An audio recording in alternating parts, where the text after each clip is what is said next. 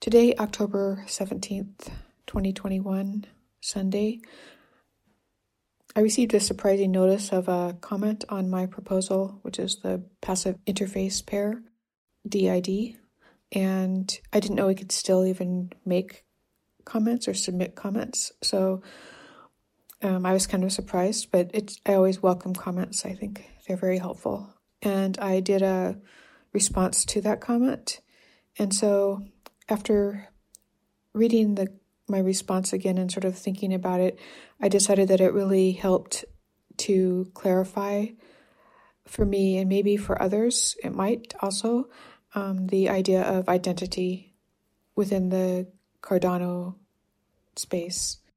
So I wanted to record it as a voice version so that people could just listen to it in a relaxed manner rather than have to read something that might seem to be lengthy if it's more than a paragraph. So I'm going to go ahead and read that now. So the comment was made by someone named Ronan, and I think that he has actually, or she has actually asked me a question before in this forum. So I don't know this person, but I just wanted to say that to ask the question. So here we go. Thanks very much for your thoughtful reply. I will try to answer as best I can. First, my proposal is about opening a questioning, a space where people from diverse disciplines can engineer, design, consider alternative solutions to that which may seem obvious within a trajectory of current development. So in a sense, your question and my answer would be part of such a practice, only without engineered outcomes. And then I did a smiley face, but for emotion. Sorry. The idea for the need of a passive interface surfaced in part because of my engagement with journalist Myron Dewey, who was Indigenous, Native American. As I was engaging with others in Project Catalyst, and we were discussing identity and biometric interface, I thought of the struggles Myron Dewey had suffered, and not only he, but many of his people, with being connected to the internet. It came to me to ask the question, what could I design that would alleviate this suffering?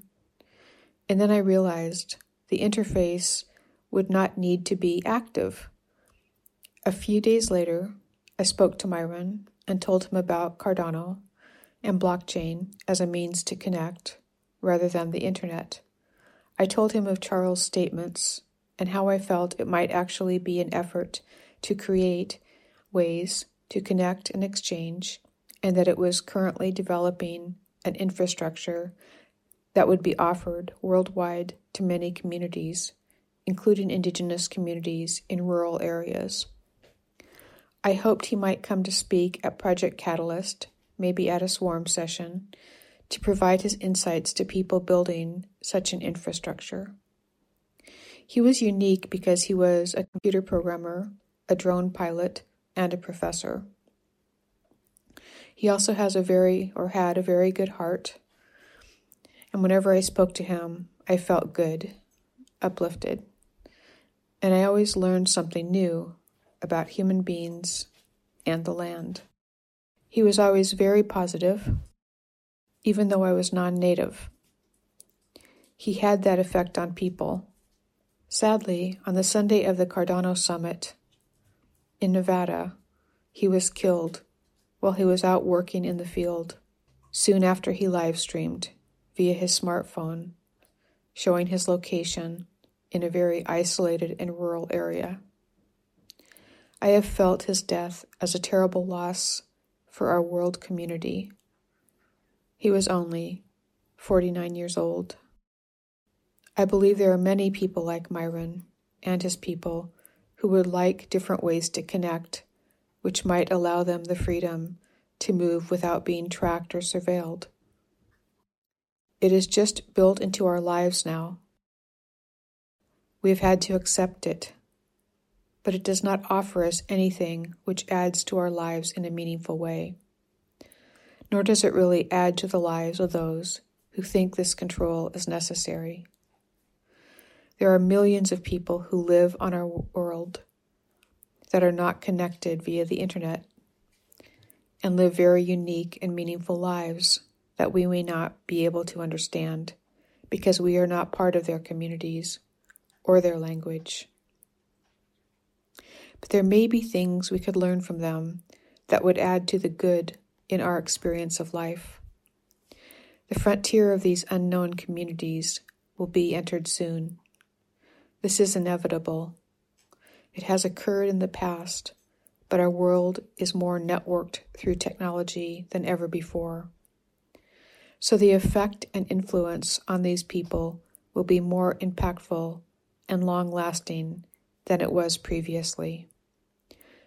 There are many positive influences we can have on each other if we have the ears to listen and the eyes to see each other, and not just see mirrors of ourselves when we engage with them or they with us. It's a difficult problem. I think objects, the physical world, offer a slower engagement, and they have a presence that persists over time. Physically denser physical objects are imbued with meaning because of this. It is why the work of geologists and archaeologists continue. The results of their work populate our historical databases. Without this work, our historical databases would be comprised of empty fields. So in my proposal, the object, the passive interface, has presence and persistence. It marks a time and presence and lives within the ancestral history of an individual, family, or community. It contains physical data that is primary to their existence at a particular moment in time. It also carries within it information from their primary material container, their physical human presence, their DNA. But as stated, it is not a full sequence and is a hash of that information, so could not be used for harm by others. But there is a continuity of logic between the user, the object, and the reader. This type of logic is respectful and meaningful. It allows the boundaries of the physical presence not to be distributed or shared by strangers. This is important to honor in many frontier societies, and it is important in Western societies, although such boundaries are often forgotten because of the trauma. And it is not until memories of trauma are triggered again with loss that this becomes apparent, which is why we are seeing more people in Western culture or in technological cultures rising up against invasive actions or tracking. These are some of the reasons why exploring use cases and forms of a passive interface are timely and of value. The object, the passive interface, has utility, but also has a continuity of logic that is not part of a DID that is integrated within a networked system and requires the use of a screen interface and storage on a server, all of whose data can be exploited even if not intended by the provider. I also wanted to add that I think it would be of great value to our militaries to consider what might be gained by less invasive approaches to connectivity, because I feel allowing for populations to maintain some preservation of boundary, privacy, and respect will ensure less conflict.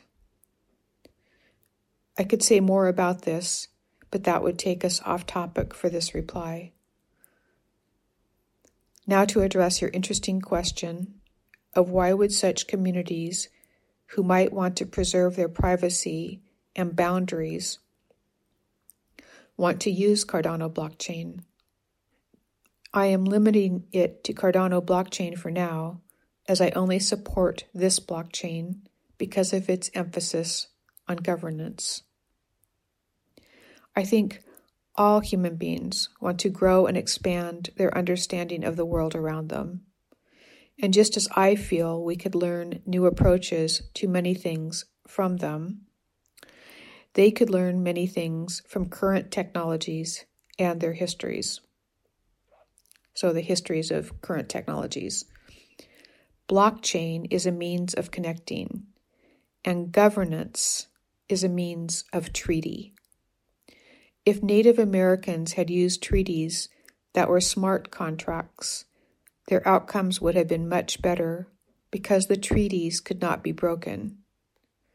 There may be the need for similar treaties with frontier communities in the future.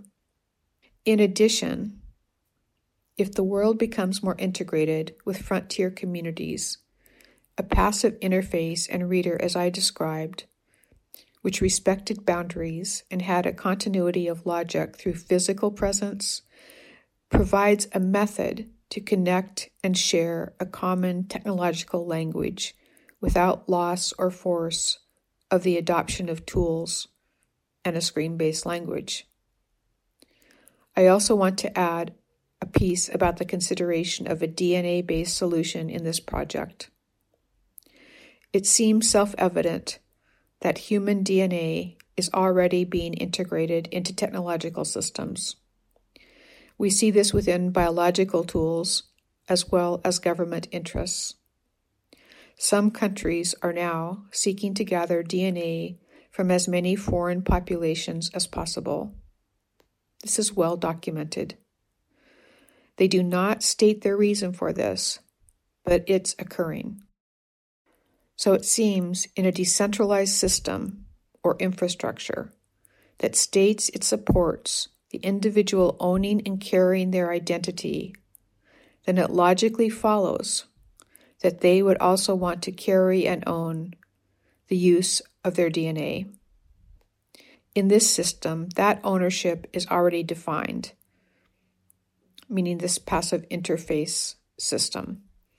It shows a use case where one's DNA can be part of an identity system, but it need not be stored on any server or passed over the internet, which subjects it to possible capturing for unintended uses. It precludes the use of it for identification as defined by other entities already considering its value for less humanitarian applications. It keeps it within the control and containment of the individual. Regarding price, the passive interface and DNA solution is very cost-effective. There are no requirements for a smartphone, cell phone, laptop, ISP, monthly connectivity costs, upgrades, etc. The DNA sequencing is only needed at the community location and occurs there. The unit cost for the device, which performs the sequencing, is around $1,000, and this serves the entire community. And the consumable material costs are minimal and would diminish with scale. The passive interface creation is also a one-time cost and less expensive than a pot or a pan, and it needs no upgrades to maintain functionality. Lastly, I would offer that my proposal is only an opening to such considerations. It is a place to discuss and consider alternatives which include passive interfaces and the continuity of logic to preserve privacy and respect for boundaries within a technologically connected world. We need more minds on such considerations because it is a hole in our knowledge base. And since Cardano is building infrastructure and governance. It seems the perfect intersection and location for such explorations to occur. Such explorations do not preclude current efforts. They actually add to them, as they allow for use cases to be understood before they occur. And that's the end. So I hope that made sense. If anybody has any questions, please feel free to reach out.